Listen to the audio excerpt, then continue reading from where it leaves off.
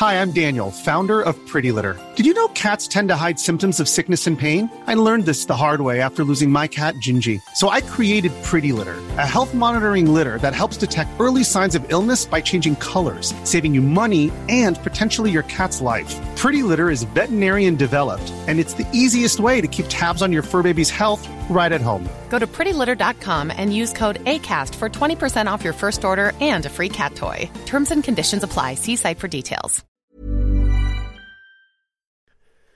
The following on podcast is proudly sponsored by Barbados Tourism. Before we kick off the show, I just wanted to take a moment to remind you that the ICC Men's Cricket T20 World Cup Final is taking place in Barbados this summer. This, by default, gives all of my fellow cricket fanatics the perfect excuse to go and book a holiday to Barbados in June and experience firsthand the euphoric atmosphere at the Kensington Oval, the cricket mecca of the Caribbean. If the cricket alone isn't enough to tempt you, then let me be the one to remind you that a trip to Barbados can also include leisurely strolls along the breathtaking coastline, mouth-watering flavours of the world-class Bajan cuisine, and, of course, plenty of rum. Head to visitbarbados.org/cricket today to book the trip of a lifetime to Barbados, the best place to be a cricket fan.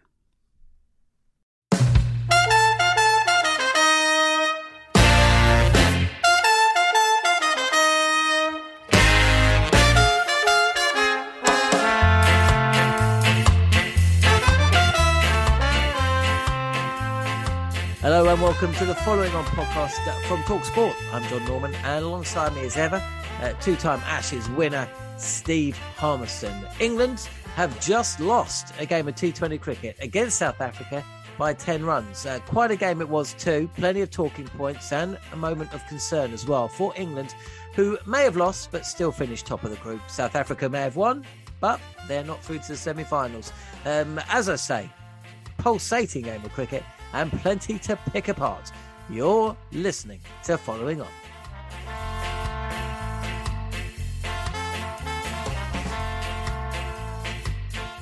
So, if you're listening to the show, you no doubt know by now, England losing the game by 10 runs, although they got off to a good start, winning the toss and deciding to field first. Early wicket, thanks to Moeen Ali, Reza Hendricks.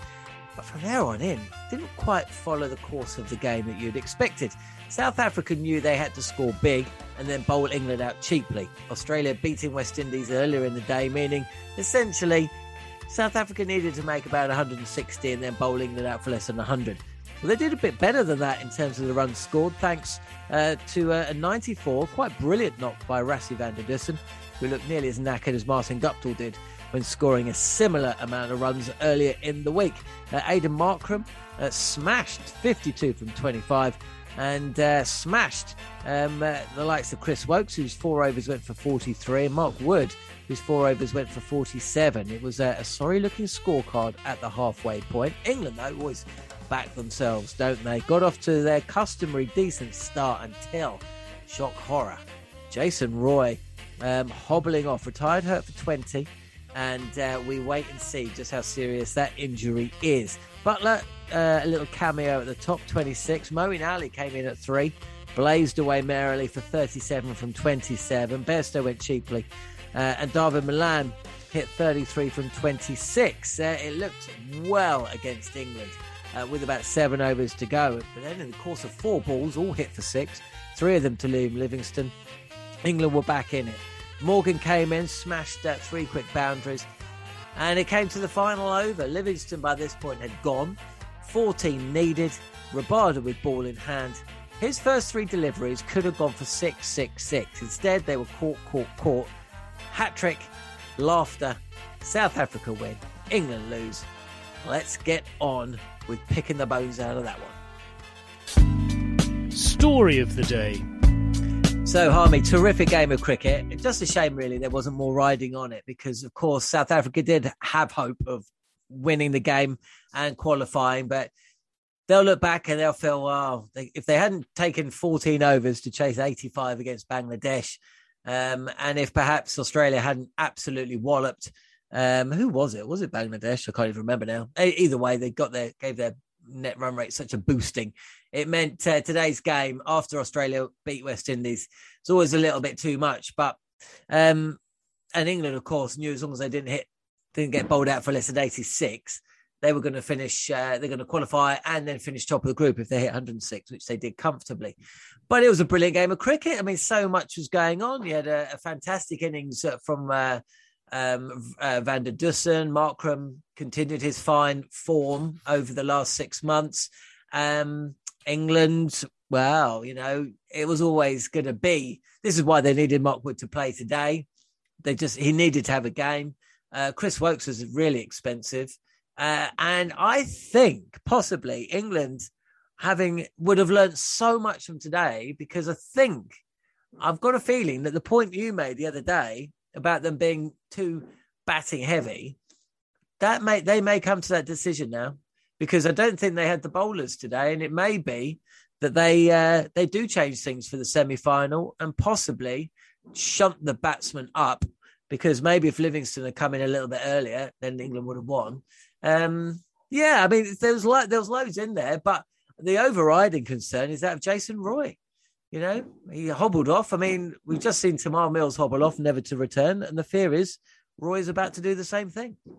Yeah, he is, and again, not to return. I don't see Jason Roy playing any more part in this tournament. I know Owen Morgan and Mark Wood said on TV that they're going to assess the situation. That looked the man who has tore his calf, and I feel so sorry for Jason Roy in a different way to Tamar Mills, because Tamar Mills is a kid who has worked so hard on his body to get himself in a position to get himself back in the England cricket team, confidence boosting he's getting from the 100 and from the blast, and he's put a run of games together and he's got selected for England, and he's played 4 games in a week, which his body has broke down. And you feel for Mills on that front.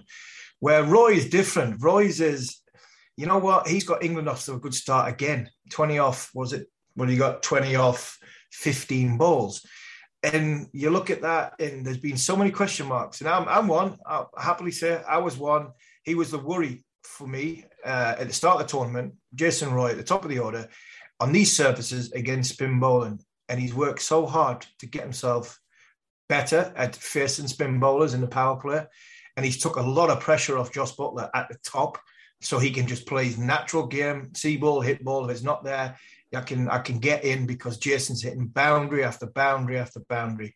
And I feel sorry for him because of how hard he's worked to improve his game, to sort of fall at the hurdle of just before the semi-final because of a calf injury is heartbreaking for the kid. Where England go from there, though, I think England could have experimented in this game and not picked Milan, and everybody moved up one. I know Rob Key is, talking on TV, and that's what he's saying about picking Sam Billings. Well, if Sam Billings plays, he opens the batting for me.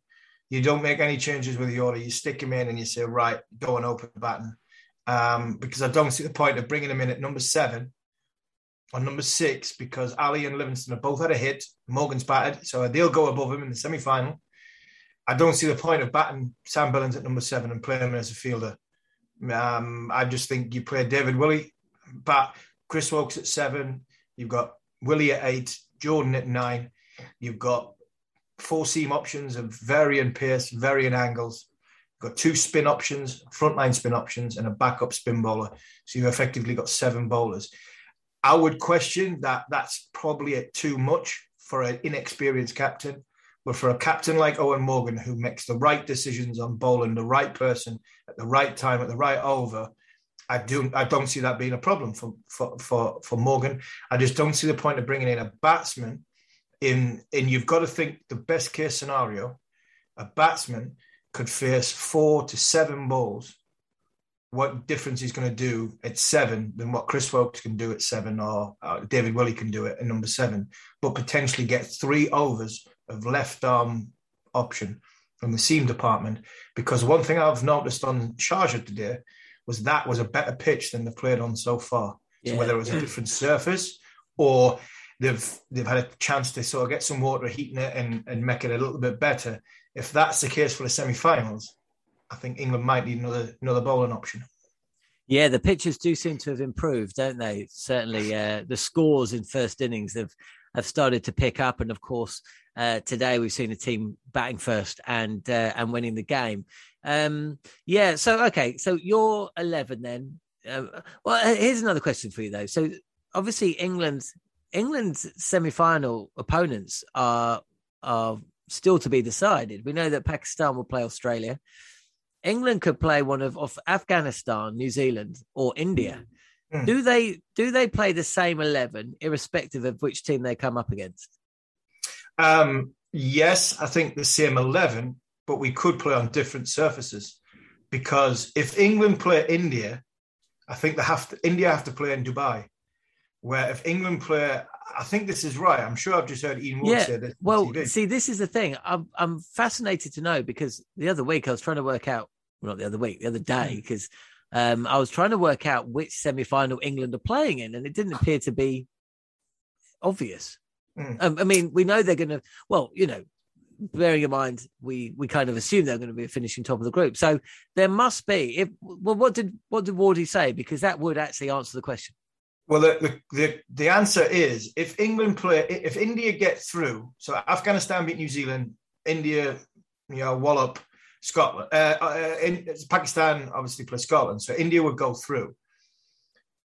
If India go through, England play India in Dubai, because I think India have to play in Dubai. If New Zealand beat Afghanistan, and New Zealand go through, England will play. I think that game is in Abu Dhabi. So England will play New Zealand in Abu Dhabi. So I think it's still a complicated mess. But I think the way I was reading it is if India get through to the semi-final, they have to play in Dubai. If they don't get through the semi-final, then England obviously will play New Zealand. And that game will be in Abu Dhabi. And then Pakistan against Australia will be in probably Dubai, or I think it's Dubai. I don't think there's any semi-finals in Sharjah. And then obviously the finals in Dubai. So for England, it's still up in the air on where they're going to play and who they're going to play over the course of the next 24 hours. I don't see the team changing in any shape or form for me in my thoughts of if they're going to play New Zealand or India or Afghanistan. I still think I still would go that option for the simple fact I've just watched Liam Livingstone hit.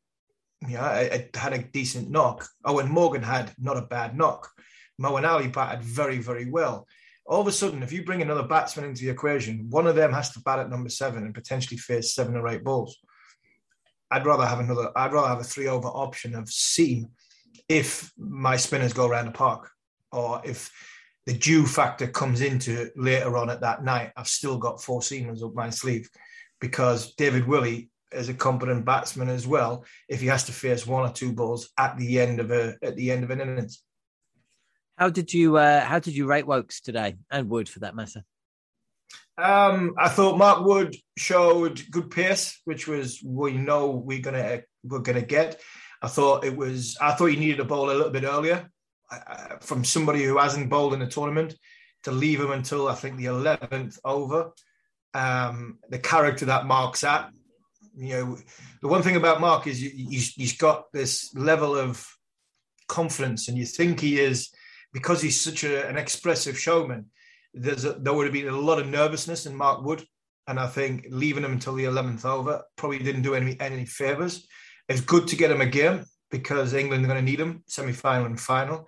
His pace was very, very good, and that's all I'd be bothered about. I thought Van der Dussen and Markham played some fantastic cricket shots. Markham hit Chris Woakes full toss, third 6 of the 16th over, low full toss for 6, and it was a ridiculous shot. And then he followed that up by Mark Wood following him, give himself some room at the offside. Short third man, deep in backward point, both inside the circle, and it probably would have hit another set of stumps, 3 to the leg side. And Markham's managed to sort of give himself so much room in the middle of the bat, 92 mile an hour, and pierce the field. Sometimes you've just got to say, right, my best ball hasn't been good enough today. And I didn't think Woakes and Wood bowled badly. I just think they didn't quite hit their line, the lengths that have been hitting in the tournament so far. From a Woakes point of view, he's bowled a very, very good back of a length. He bowled 3 overs front up, which I thought he got lined up for his third over. And sometimes, you can get it slightly wrong in this game, and you can go around the park. And unfortunately, England came up against 2 batsmen who were very, very good today. And maybe it's a little bit of not a reality check, but a little reset for when they do get to the semi-final, whether it is in Abu Dhabi or Dubai, that the length we have to bowl has to be absolutely bang on. And that is something that maybe the England bowlers will be thinking about going into that semi-final, right? We're a little slightly off there, but we know the lengths, we know the areas we want to bowl, and we're going to nail them. And I think that will stand them in good stead for next week. Is there a little bit of concern about Bairstow's lack of runs? I mean, there's going to be an urge, if Roy is injured, to stick him back at the top of the order, isn't there? Yeah, he's got about. For me, he's got to go in first. That's why I don't bring Billings back into the side and bring Willian. I want Bairstow at the top of the order.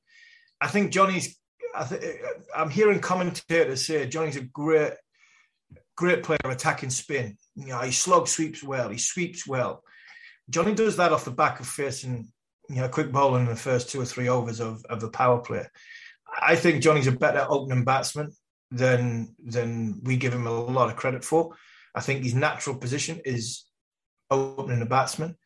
But unfortunately, you've also got Jason Roy and Jos Buttler, who are every bit, if not more, destructive.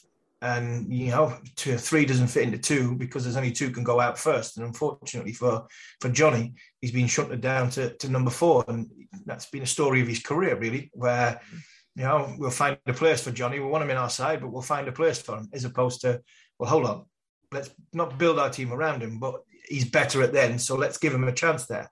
Well, semi-final of the World T20 and potentially final of the World T20, Johnny's going to get a bat, hopefully, where he wants to bat, which is in white ball cricket, going in number 1. And what about England then? Who do they want to face? Is it as simple as just saying they want to face Afghanistan? No, I don't think they will. I really don't think they'll fancy. I wouldn't fancy facing Afghanistan. Not on. If you get a slow wicket and you've got them 3 spinners, I'm not sure I'd fancy facing Afghanistan. I think New Zealand's bowling has been very, very good, but they're heavily reliant on Martin Guptill to get them off to a good start. And then their middle order hasn't really fired. I think New Zealand are a good team for England to want to face. The one team I don't want to face is India, because I think if India get through to semi-final, their game will come, because they're big players. We've seen how many times did we talk throughout the winter and in the summer about these players handling pressure and being strong under pressure. Chennai with 60-odd thousand, England crumbled after murdering them in the first test match. Different game when the pressure's on. This is what India are. That's why they are brilliant. England don't really want to play India. They hope that India go out of the tournament.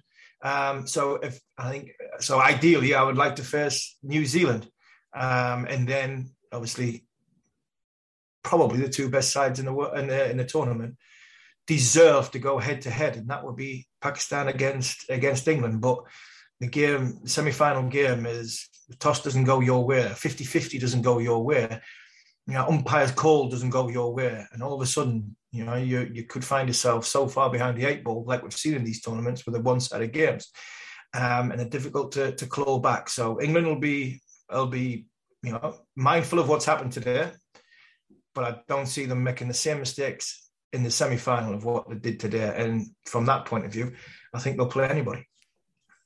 One thing I will say, and as an Englishman, I don't really want to see India through either, but could you imagine a semi-final lineup of Pakistan versus Australia and England against India? And then you could, contrasting styles, the best of the subcontinent against, the old foes, England and Australia. And that's the thing. Whoever wins through, it's like the final could be England, Australia, right? Or it could be India, Pakistan. Or it could be India, Australia, or it could be England, Pakistan. And all of those 4 options offer so much in terms of not just brilliance on the field, but intrigue off of it. So I think from a neutral's perspective, I think we want to see India through. But as an England fan, let's hope New Zealand beat Afghanistan tomorrow and it's all done. Or Namibia beat India on Monday. It's not going to happen, is it? No, it's not. But that's what you want, though, isn't it? You, as I say, as a neutral, you want an England. I thought you were going to get an England-India final, but because I thought India would run away with Group 2. But Pakistan have been fantastic. The 4 sides I thought would get to the semi-final. They still might get to the semi-final. If India do get to the semi-final, then the way they've played in the tournament so far, they seem to be just coming into their own a little bit. They were excellent the other night. They were really, really good the other night. And that's ominous signs for teams around the world, that if they get to that point, get to the semi-final, there could be nobody would really fancy playing them. So, and then you potentially could have the old enemy either way. You could have England against Australia going into the 2 weeks before the Ashes, when the test team when both test teams are preparing in Australia, in Queensland, ready for the Ashes, with the rest of their group playing at a World Cup final.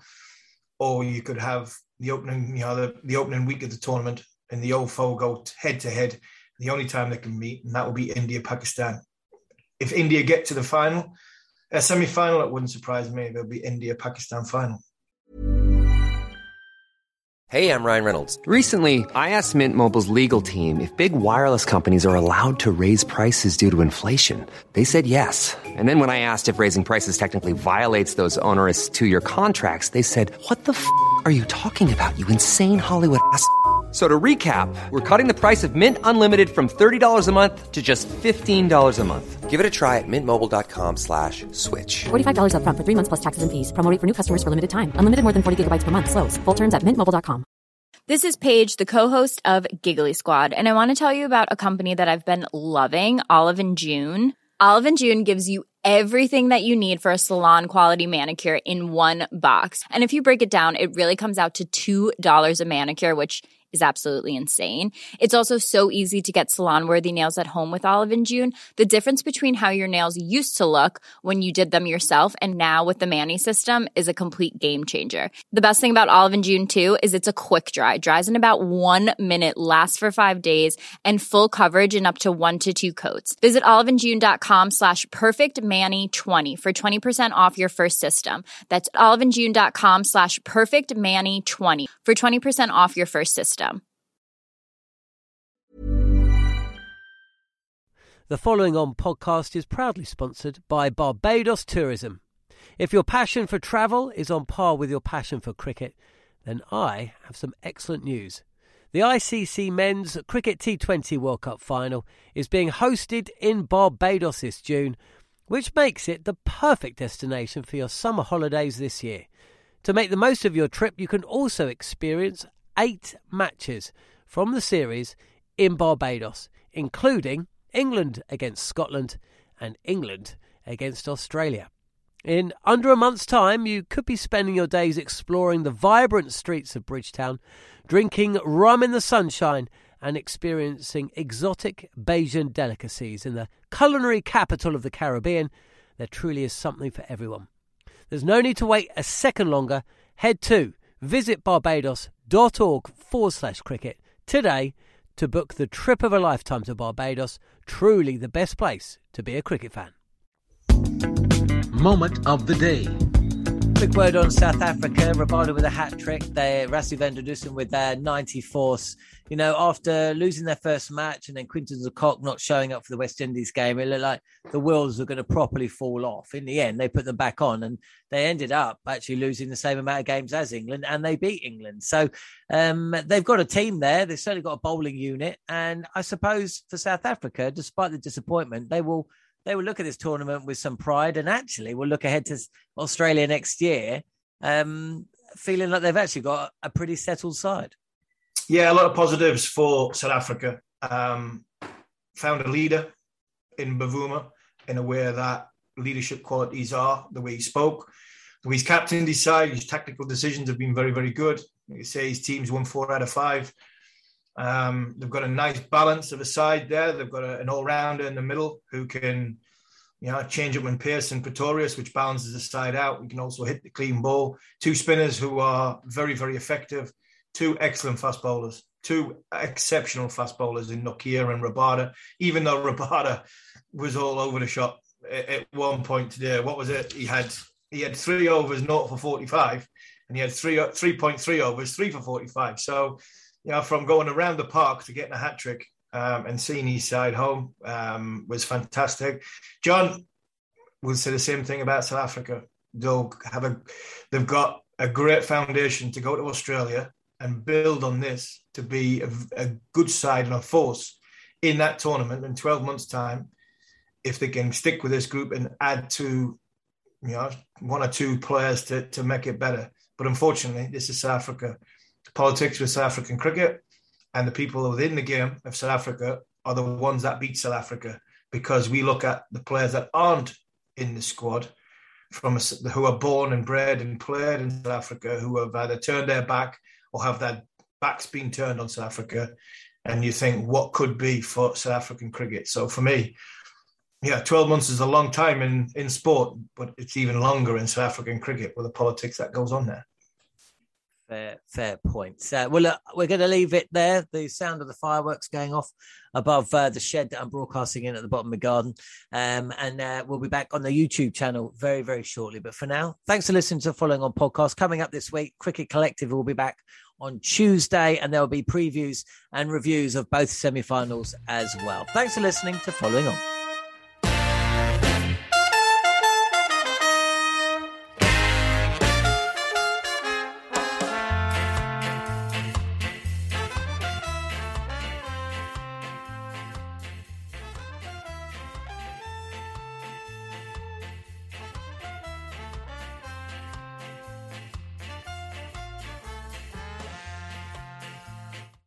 The Following On Podcast is proudly sponsored by Barbados Tourism, and this is your gentle reminder that Barbados is the best place to be a cricket fan.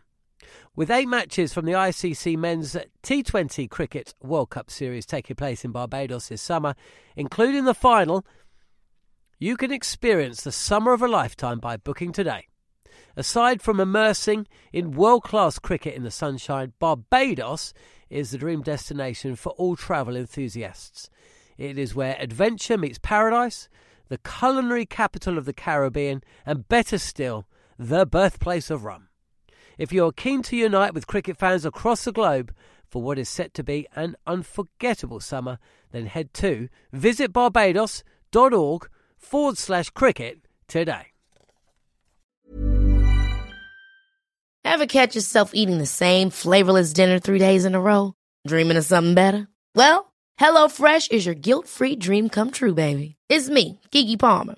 Let's wake up those taste buds with hot, juicy pecan-crusted chicken or garlic butter shrimp scampi. Hello Fresh. Stop dreaming of all the delicious possibilities and dig in at HelloFresh.com. Let's get this dinner party started.